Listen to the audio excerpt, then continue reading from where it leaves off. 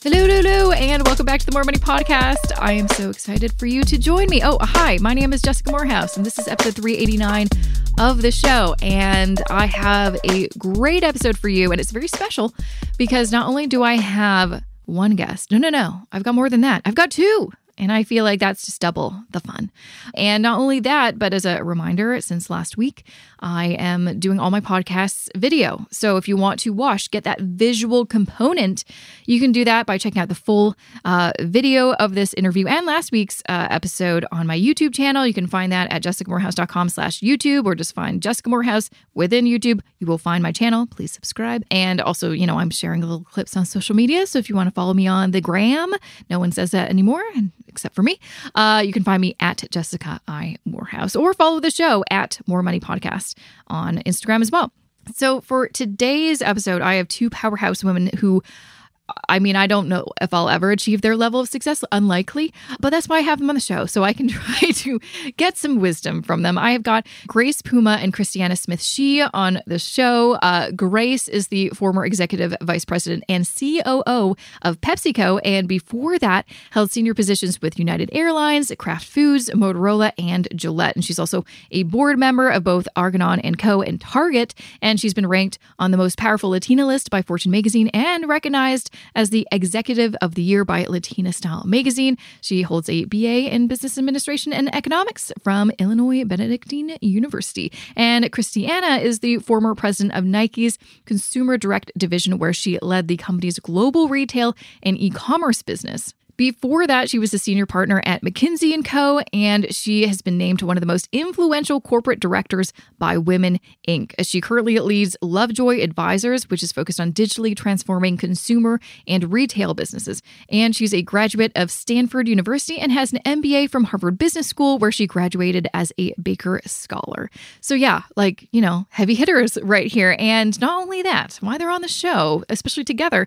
is because they wrote a book together that is just on shelves called Career Forward Strategies from Women Who've Made It. And what they are doing is basically drawing on their decades of experience reaching the top of Fortune 500 companies and empowering women to excel in their careers, get paid what they're worth, challenge negative stereotypes about female ambition, navigate corporate dynamics, develop leadership identities, and ultimately live a full life in and out of work. Is it possible?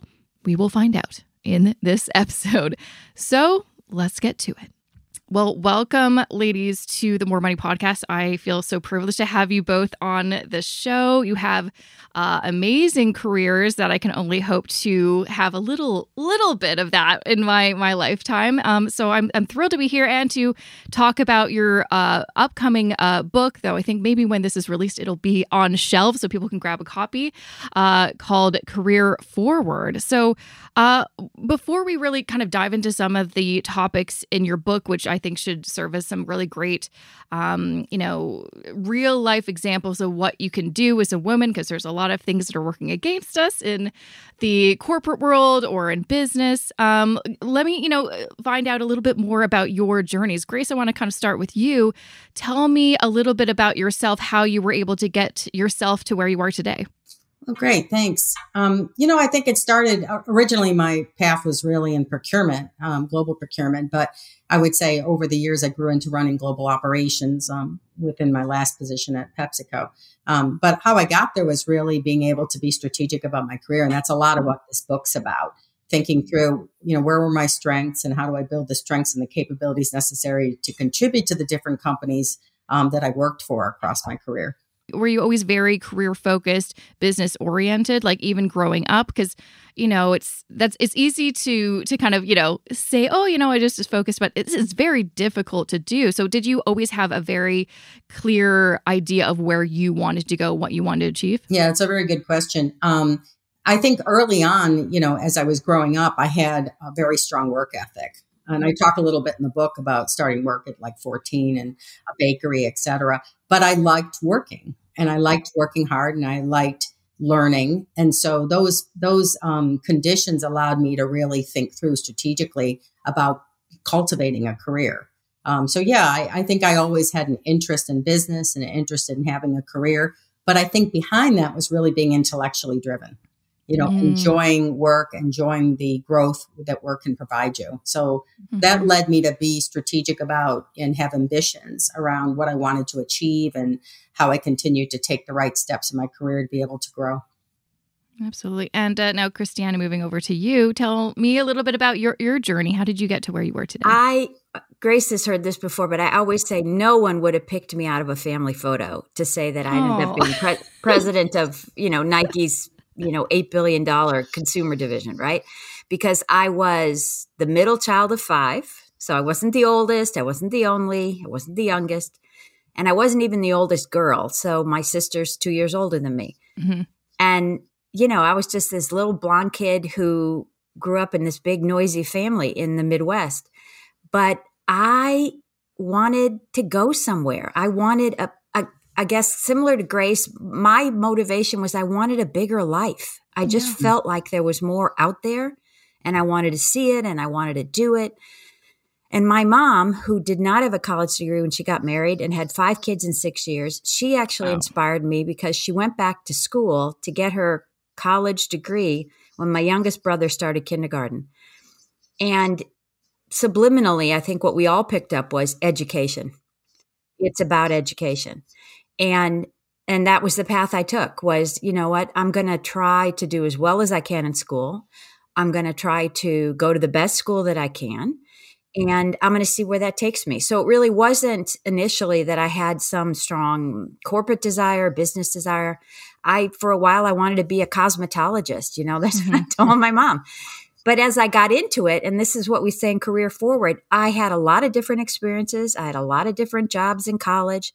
I tried investment banking before graduate school. I did consulting after grad school. And ultimately, I landed in, athletic consumer brands, right? And all of those experiences taught me something about what I wanted to do because I was paying attention, and I was really trying to learn what I liked, who I liked, where I wanted to be, what I wanted to do. And I mean, our bias is you never stop learning that about yourself. Mm-hmm. It's interesting that you mentioned that it was such a pivotal moment seeing your mom go back to school. And I think that's a really important point because there's lots of data out there that shows that women, especially kids, are watching you because you really are usually the primary parent. Everything that you do, your children really watch. And especially for young boys, seeing women in the household, get a career, get that education, which traditionally, we didn't have access to, is literally will change generations. So I think that's so wonderful that you brought that up because, that's the same thing. I didn't see my mom. She went to school, but she didn't finish her degree. But I saw, kind of connecting to why I'm interested in personal finance, how involved she was with the finances. And that changed my life. Yeah, I bet. And I think both Grace and I were motivated to write Career Forward and share some of the learnings because we both have kids. We both have millennial children. They're in their, late 20s, early 30s. They saw us working the entire time they grew up. We both have sons. Mm-hmm. And I think you're absolutely right that it creates an underlying understanding and connection that is really different from previous generations, to seeing that it's a very natural thing to have this woman in not just working, but supporting the family and leading others. Yeah, like normalizing something that was abnormal for, up until honestly recently. So, I'm curious, what made you both want to write this book? You mentioned part of the motivation was to, you both have children and you really wanted to give maybe a template for them and to inspire younger generations. But what were some of the things that you want to make sure made it into this book that maybe you haven't seen too much? Because, I'd say the one book that always comes to mind, though it isn't perfect, is Lean In. I remember most women read that book. A lot of good things, a lot of things that you're like, well, actually, maybe that isn't quite right. So what were some things that you want to do differently in this book? I'll start with that. I think it's really important to us. Our entire book is written on empowerment, that you are in the wheel of your own career decision. So it's, I think there's a lot to be said for being strategic about your career. These are practical guides on how to cultivate the twists and turns that happen during a long career. But I think there's a lot of empowerment in people owning ambition, owning achievement, and figuring out how to make the right decisions along the way to be able to get there. So it's an uplifting book. I mean, there are a lot of things in the workforce that are challenging, but we wanted to write a book that was going to be empowering and also very practical as a guide for people to maneuver it. I'd say that notion of you're driving your career or somebody else is driving your career, right? One way or another, things are happening that determine where you're working, what your income level is, what your opportunities are. And without a doubt, there's a lot of hurdles that you may or may not ever be able to completely avoid. So we're not part of, I think, the tone of this book that is different from some others is we're not Pollyanna. Yeah. We're not assuming you have an Ivy League education. We're not assuming anything. We're meeting people where they are, and we're saying, own up to the fact that if you actually are mindful about your career, you can probably get someplace you actually want to go. So that would be, I think, probably the most important. The second one that we always say that we get some looks when we say it is, don't forget that your job is not your career. And people are like, what? Right. Your job is your job, okay? Your job is what you are doing right now. And over time, you want to have more and more control over the jobs that you're doing so that they are fulfilling to you, so that they do give you joy, so that you are inspired to be your best. But your loyalty ought to be to yourself, right? And to where you're trying to go. And keeping that mindset and recognizing my job is an important building block in my career, but it is what I am doing now. And that frees you up to be objective about where else you might want to go and whether this is the right thing for you at this moment in time and what else you need to do and take on to build yourself to be in a position to get somewhere else. And it also we've seen people stagnate where they believe where they are today is, I'm great at my job and getting great reviews. People love me. That's great, but that's today. And if you get too focused on your current position, you may not be thinking about where you need to go next, what skills and contributions you need to cultivate to get there. So it's like, staying humble and hungry, but also, never getting so complacent on your current environment as being the only environment to which to maneuver. Yeah, you can tell we're not big fans of lazy girl jobs or quiet quitting, some of these trends, not because we don't support the notion of trying to have a life that inspires you in and out of work. We can talk about that because we completely agree with that. But because we think those are very short-term approaches to a job.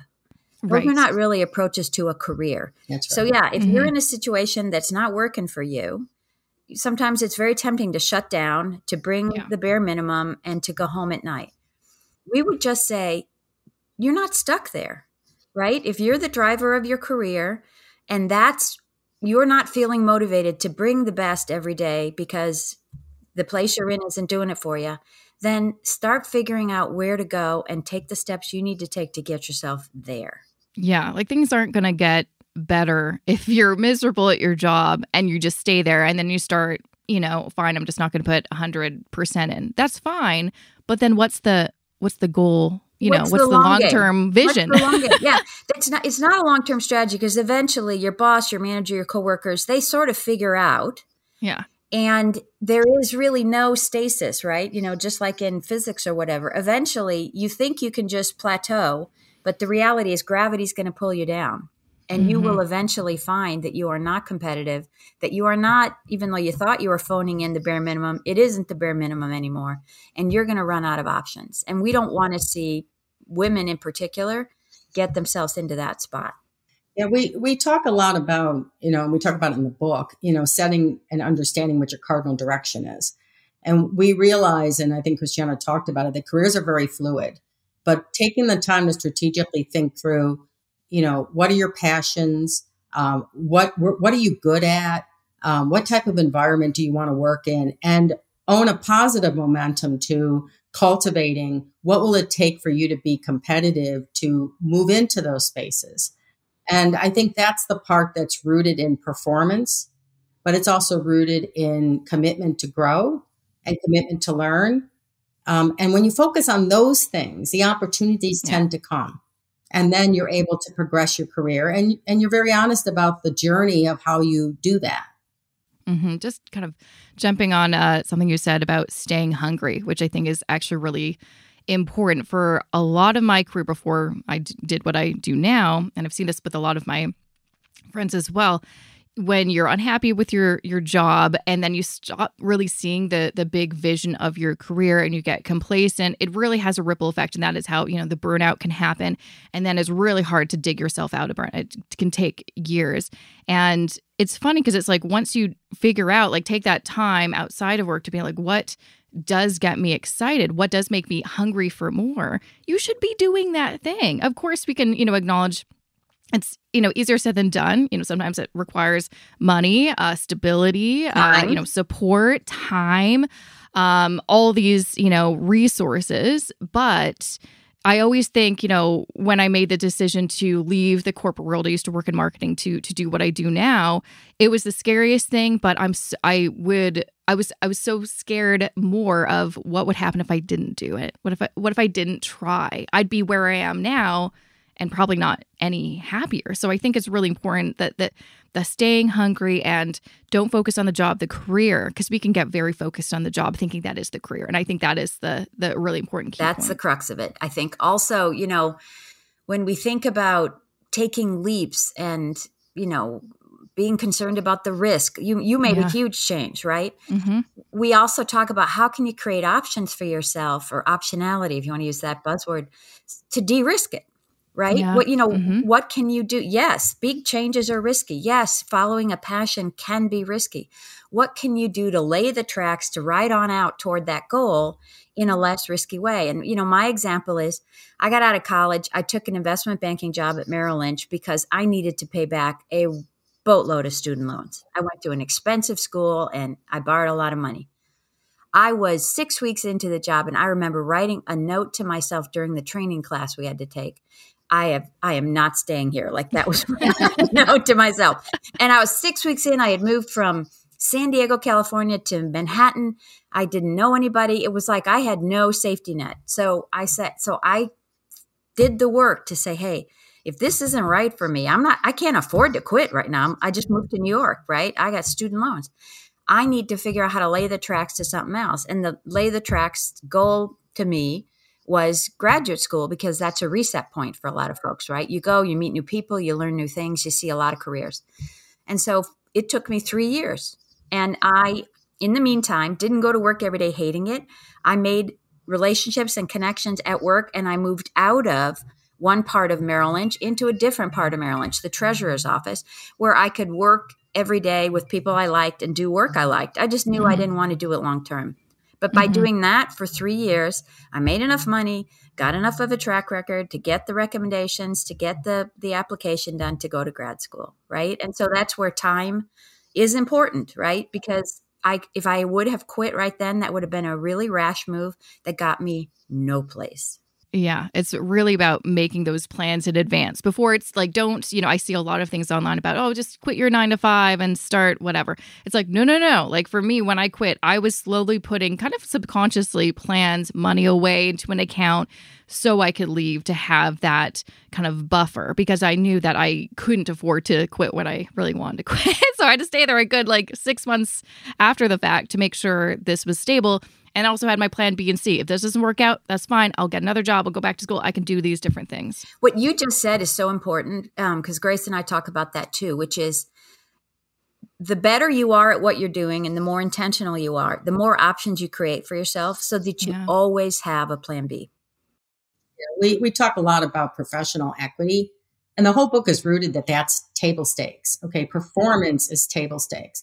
Building professional equity is what really unleashes you to be able to have opportunities, to be able to be considered for new things. So you really have to have that kind of mindset that says, and it isn't a stagnant thing. It's like, where am I going to be able to add value? How can I build different skill sets? And how do I make myself best positioned to be able to compete or enter different career paths? And that's really critical because professional equity is very different than getting a good rating on your performance review of your day. It's completely different. Mm-hmm. I know you mentioned something in the book about thinking yourself and your career as a growth stock. I thought that was a really interesting way of framing it. And also, I really like it because I think if you just frame things differently, sometimes it like clicks. And I'm like, that makes a lot more sense and sounds a lot more exciting than, oh, I have to keep on training and learning new skills. I'm tired.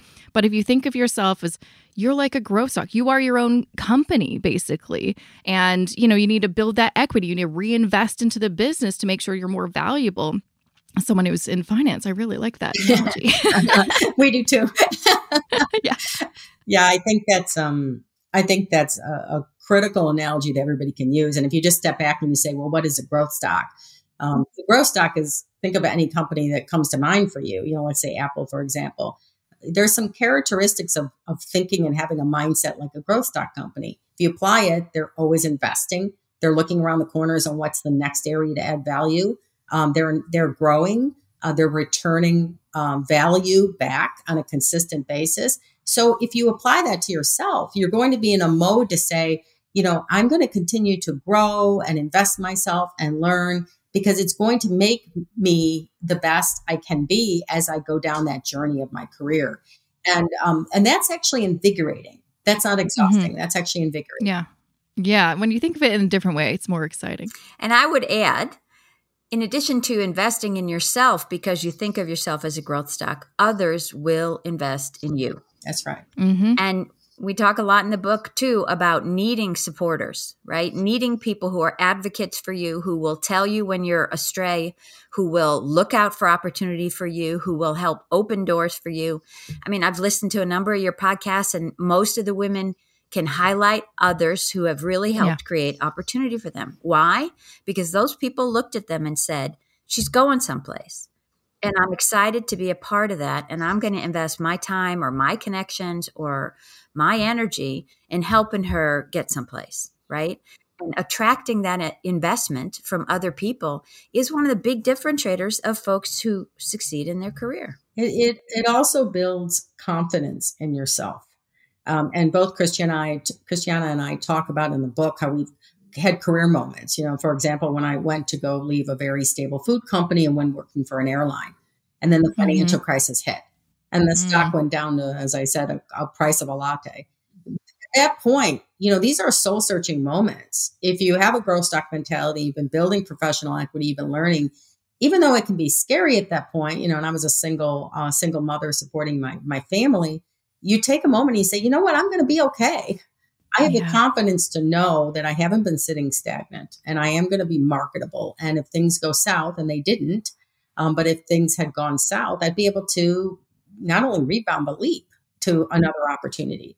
So it is actually a fallacy to believe that there's job security anywhere. Yeah, okay? That's something that I completely agree with, that I feel like for whatever reason, we learned that certain industries, certain places are more secure, and I've never experienced that in my career. No, I think it's an old premise, and I think if you shift that to say your job security is cultivating professional equity, continuing to manage yourself and your career, as a growth stock, those are things that are sustainable and can be leveraged as the environments shift. Yeah, no, I think the only thing that you can really count on is that things will not play out how you think they will. I'm curious, with both of your long careers, what were some things that surprised you or some hurdles that came your way that you had to overcome? I would say for both of us and for any parent, one major transition point that's difficult to make it through is becoming a parent, right? And having others who are depending on you. And no one can really prepare you for that. You can watch others, and certainly we recommend you do, like watch what's going on, see who's kind of maintaining the kind of, life that you want to have. How do they do it, et cetera. But we wanted to just like flat out give women some tips, because it's like you get to this point, whether it's caring for your own kids or caring for elderly parents, which is a reality for a lot of us, you're going to have to make some changes. And we talk a lot about this concept of, your 360 life, which is recognize over time that there are many facets to your life besides work. This concept of work-life balance is an antiquated notion because nobody ever found the balance. So why don't we stop talking about it? And let's talk about how you can turn the dial across these different facets of your life so that at any point in time, the things are at the top of your priority list that need to be there. But they don't always have to be there. And so as my son got older, he didn't want me in his classroom every week volunteering and making copies and doing, stuff for the teacher. So, I could have continued to knock myself out and try to be there. And he would have been like, Mom, this is awkward. So, my dial turned a little bit. And that I think was a major transition point. And it's a multi-year point where we do see a lot of women drop out of the workforce because they don't have the support. They don't have the options. They haven't built the equity, and they're not, I think, aware enough of options that they could create to get the support to move them through that kind of choke point. And that for me was really the first, most difficult hurdle. Absolutely. I think that's a big reason why a lot of women are either starting families later so they can kind of build that career, or they're just deciding not to have families. Like it's one of the many reasons that I don't want to start a family with my husband. I mean, we really like our life and that's part of it, but a lot of it is I don't know how to do that. But like I look at women who are mothers who have these amazing careers and I'm in awe because it sounds impossible. Another day is here and you're ready for it. What to wear? Check. Breakfast, lunch, and dinner? Check. Planning for what's next and how to save for it? That's where Bank of America can help. For your financial to-dos, Bank of America has experts ready to help get you closer to your goals. Get started at one of our local financial centers or 24/7 in our mobile banking app. Find a location near you at bankofamerica.com/talktous. What would you like the power to do? Mobile banking requires downloading the app and is only available for select devices. Message and data rates may apply. Bank of America NA, member FDIC. But another thing that you sort of touched on, and there's a lot of data to back this up, is the idea of this motherhood penalty, that you get penalized depending on what kind of career environment you're in, what position you're at. If you have a child, it can delay your career growth moving forward. Whereas for men, usually they actually get a career bump. Have any of you experienced that, or what has your kind of thoughts on that? I think at the point I had, my kids were small. I don't think I experienced a career penalty. I think what I did though is, in the generation that we had gone through, I made a point to make sure my personal life was not obvious in my business life. And so what did that mean? That in itself is a penalty, right? You can't talk about a big part of your life because you don't want to be penalized. So you're actually working, twice as hard and you're the first one in and I was the last one out many times. I mean, I think I did that through my whole career. And that comes as a price. Okay. But that was a price to be able to compete in that generation. I think today women have a lot more, and it's a good thing, a lot more flexibility and embracing. When we talk about 360 Live, it's based in the fact that you're not just intentional of your decisions, but we believe your whole self is what brings you success in your workplace. And that means success in home and success in business. And so I think that's a different mentality versus, penalties. But that's, it's a real thing that has to be thought through. And then you have to have the skills to maneuver it differently. I think also with that kind of mindset of owning your career, if having a family means it might take you longer to get somewhere you want to go, then how can you get in front of that and own that so that time frame and what you do with that time works for you, right?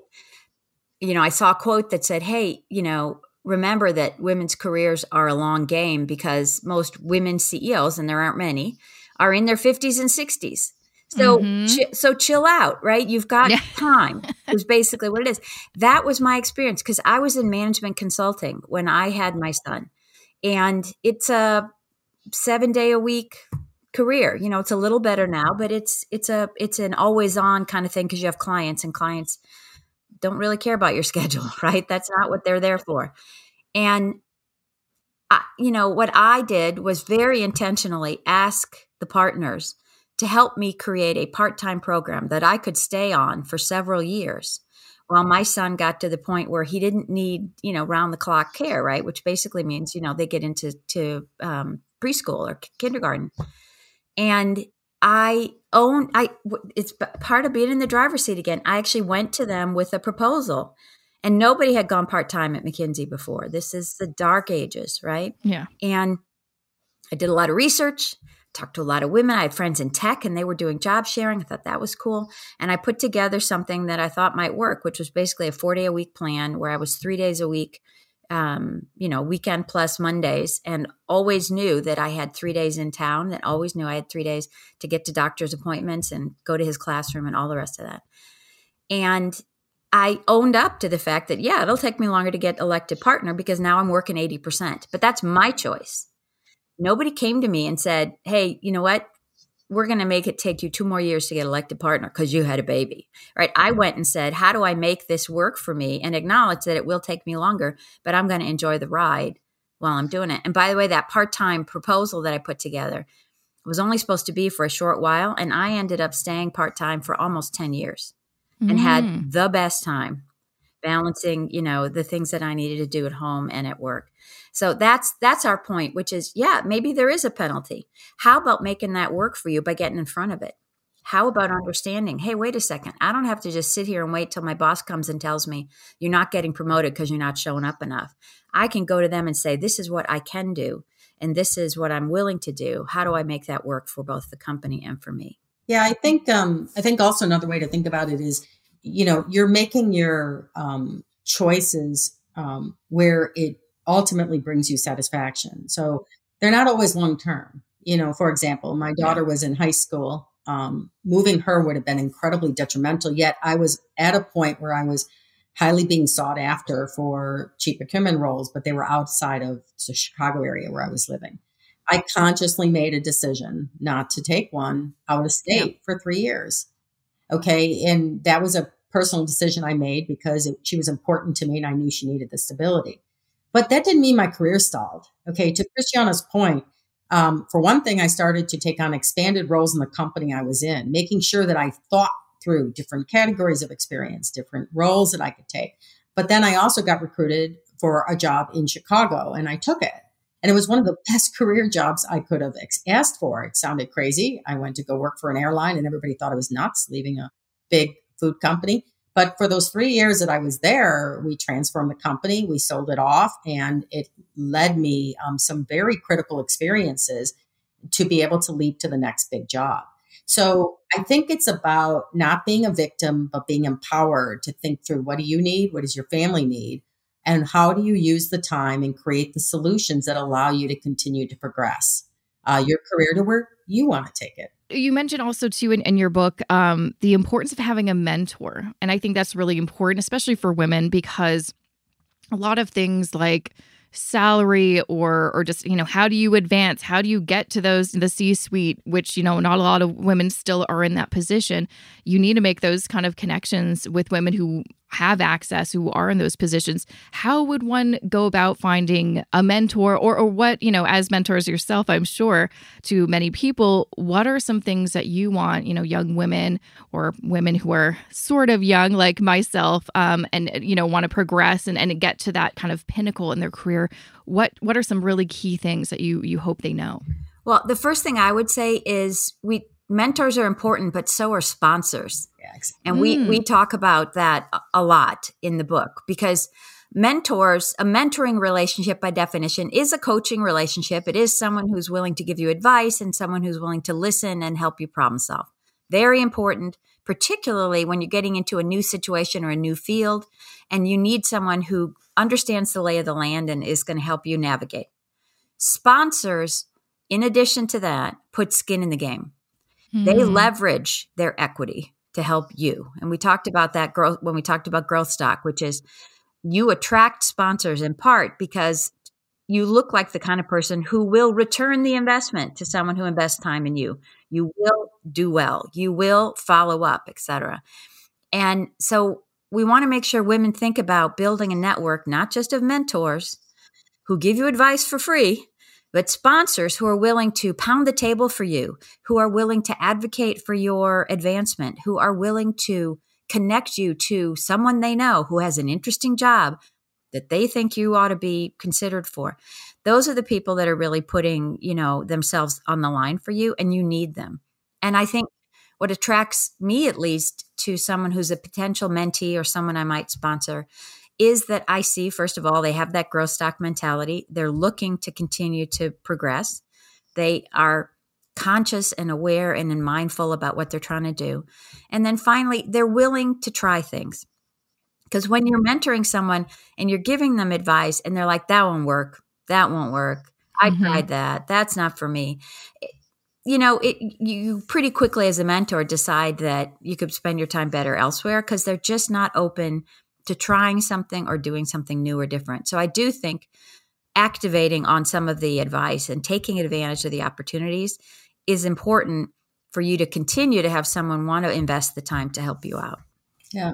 I would also add that, be prepared in your career. I know I had experiences where your sponsors, there might be a management change or a acquisition change where they retire, where they leave. And now you have to constantly be cultivating, sponsors, but you cultivate them through performance. They're there and they're sponsoring you because they're in the company and they see you're going to add future growth and future value. That's it at the end of the day. It's a business relationship. Okay. Sponsors are there not as your friends. They're there because they know that you have a talent and you're going to be able to contribute to the company. But be aware of cultivating, sponsors. Just don't put all your, hats in one basket, because corporations are very dynamic and leadership teams change and priorities change. So you want to be really, you want to be able to be rooted in your performance and your potential, and then be sure you're connecting to the right people for that. And on mentors, the only thing else I would add is, younger talent tends to say, hey, will you mentor me? To a lot of people, they need to be clear about what it is they need. Mentors, I've used mentors for different purposes, and they're not always a hierarchical mentor. Sometimes it was a peer. Sometimes it was a subordinate. Sometimes it was a superior or somebody outside the company.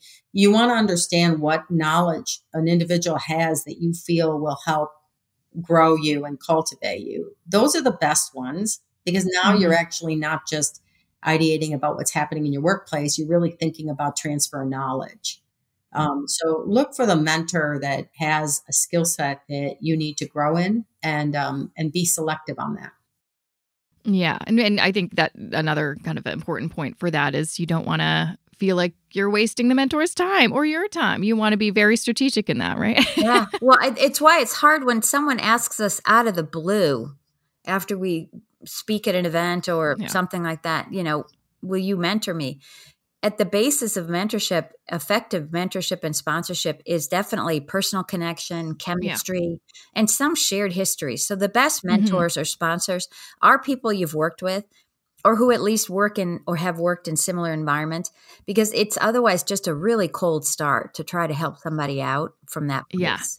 Yeah. No, absolutely. You must get these requests too, right? Because people hear you and it's, and what you don't know them from anywhere. And that's not the place to look for a mentor, our advice. Absolutely. The people that I have, mentored or sponsored, whether it's like, just here and there or kind of a long-term, there's a lot of people out there that's been more of a long-term thing. It really has been kind of more of a natural relationship that we build over time, and and it doesn't feel like an obligation. It feels like I'm happy to do it, but it's those cold DMs or emails asking for a lot, and I'm like, I just met you. Wow, that's really ballsy. That's like asking someone you just met on the street for a date. You next. By me. Yeah, like let's just, calm down here.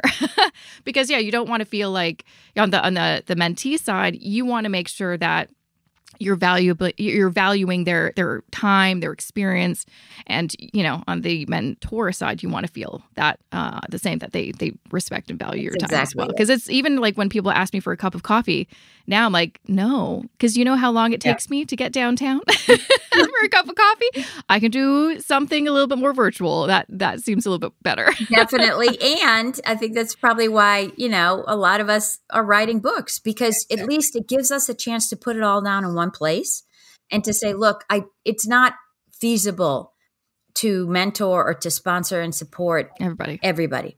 Mm-hmm. But if you've got more than an hour and you can read this is literally what we know. And this is what we would tell you or our own kids if you asked us for advice.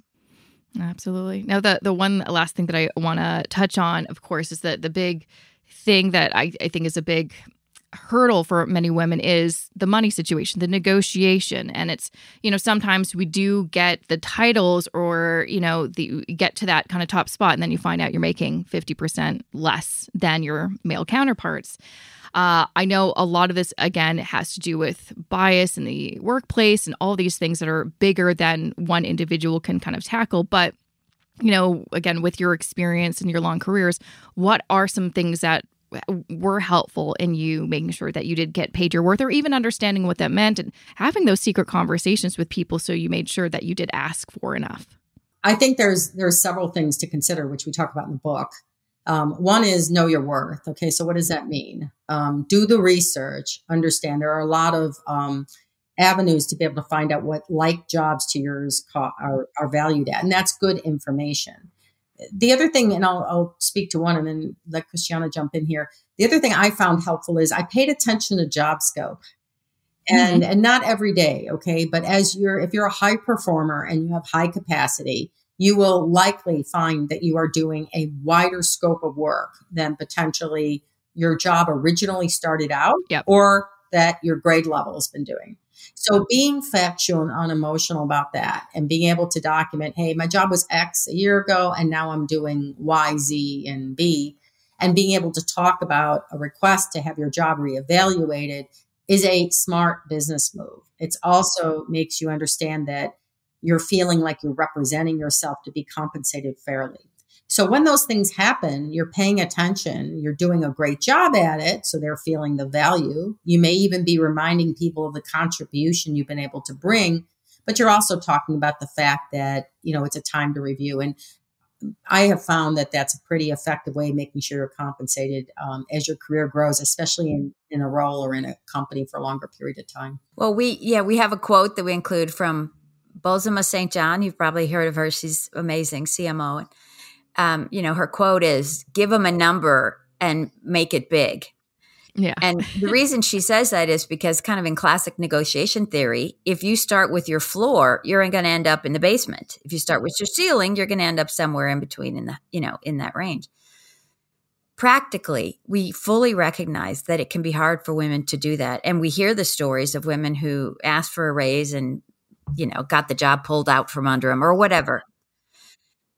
So what's that mean? It means start early. Don't wait until you're 50% undercompensated, right? Think about every year getting the fact base that Grace is talking about and making sure you stay current with what your scope of responsibility is, what others around you are getting paid, because to your point, you can have those conversations. You can also go to anonymous sites, Glassdoor, so many others, and find out. And make sure you know what's out there in terms of maybe recruiters giving you a call or having a few interesting conversations. The more you're informed, the more you're making a conscious choice. Mm-hmm. The second thing we always say is read the room. There are times to ask for more money. There are times not to ask for more money. You got to learn that over time and you'll make some mistakes, right? Yeah. When your company's going through a restructuring, you're probably not going to get it. When there's been a massive layoff, that might not be good. It might be, because you're being retained and you're one of the important ones they wanted to keep. You need to learn to read the nuance of the employer and the environment around you to know. But in general, at least annually, stay current with what you're worth. Then make the conscious decision about when you're going to ask for that increase. And the last thing I'll note is both Grace and I were comparing notes and realized it is striking how often the men who reported to us when we did their annual review and told them their comp would ask for more, and how rarely the women did. So even if we're afraid as women that we might get, smacked back for asking for more, it's important to remind ourselves that in general, we don't ask often enough. And how does that translate into real dollars? We did some research in here and it says, over the life of a career, if you start out early being behind the eight ball on not being paid, not being compensated fairly, you never catch up.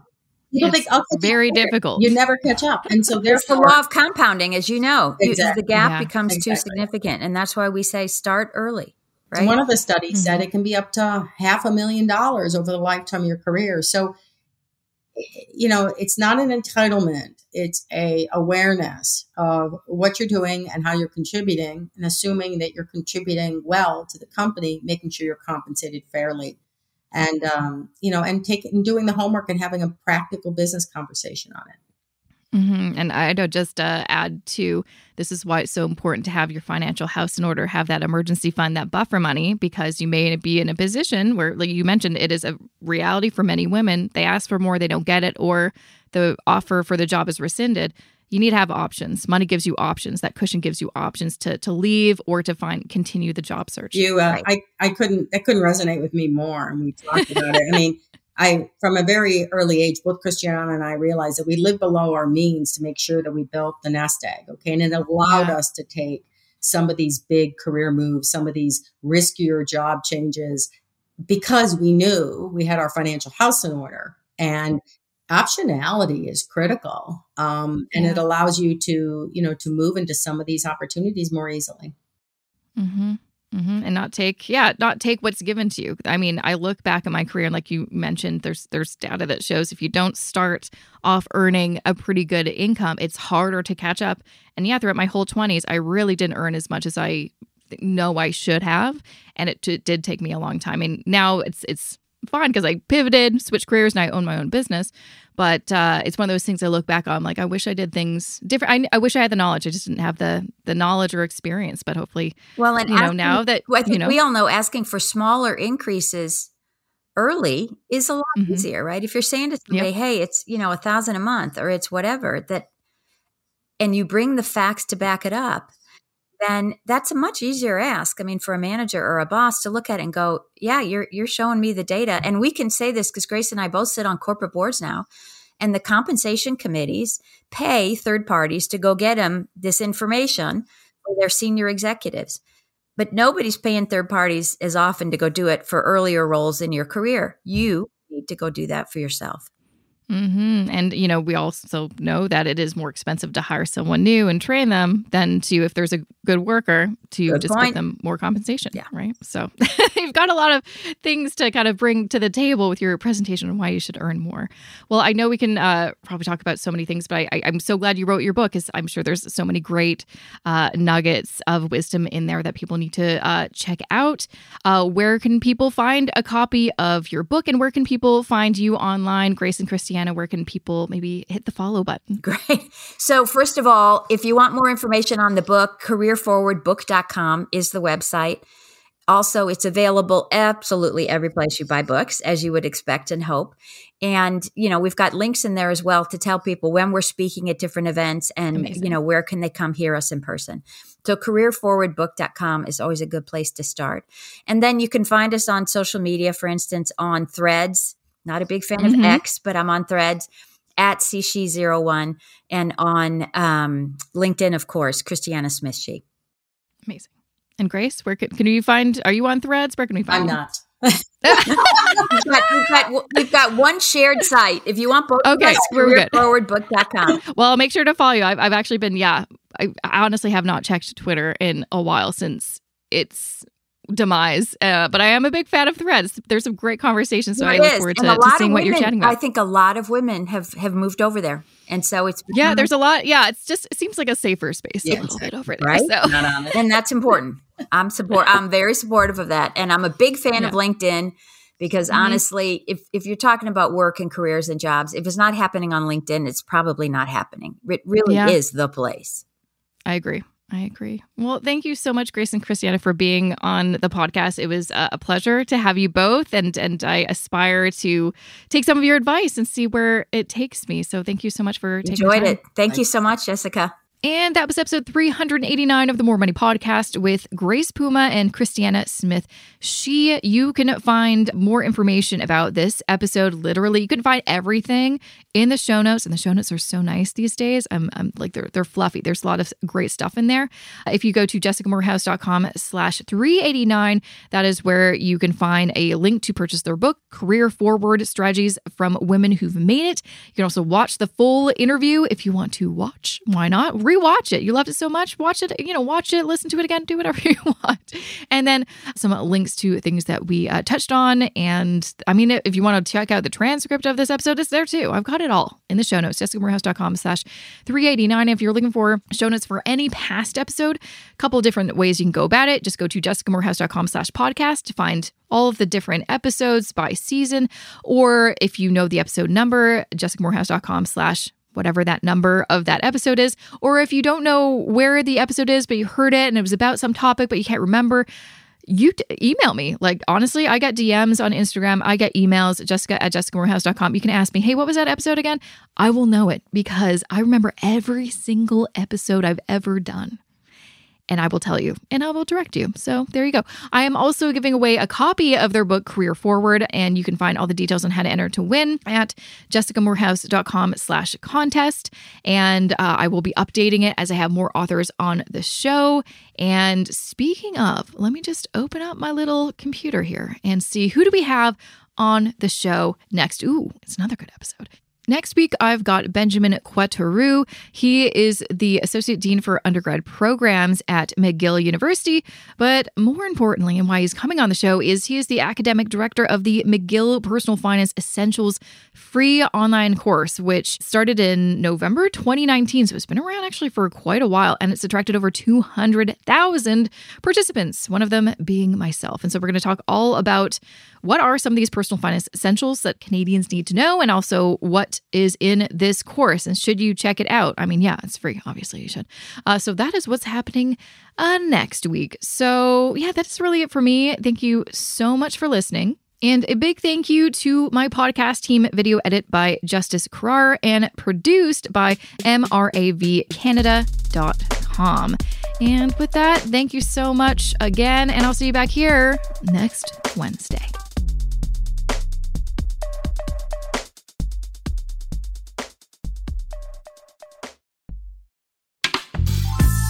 This podcast is distributed by the Women in Media Podcast Network.